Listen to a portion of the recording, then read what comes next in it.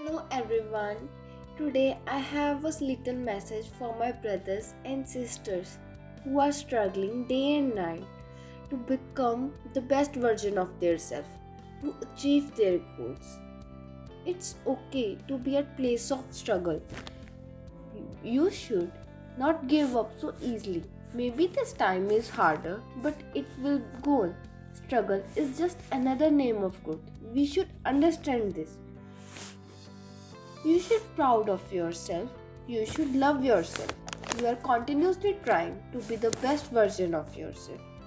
Don't forget how far you already come. Think about where were you last year, even last month. Think about the things you had fought so hard to overcome.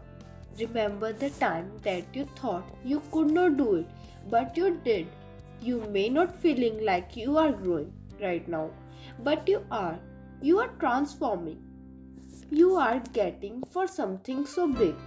So never forget one thing. Try, but don't cry.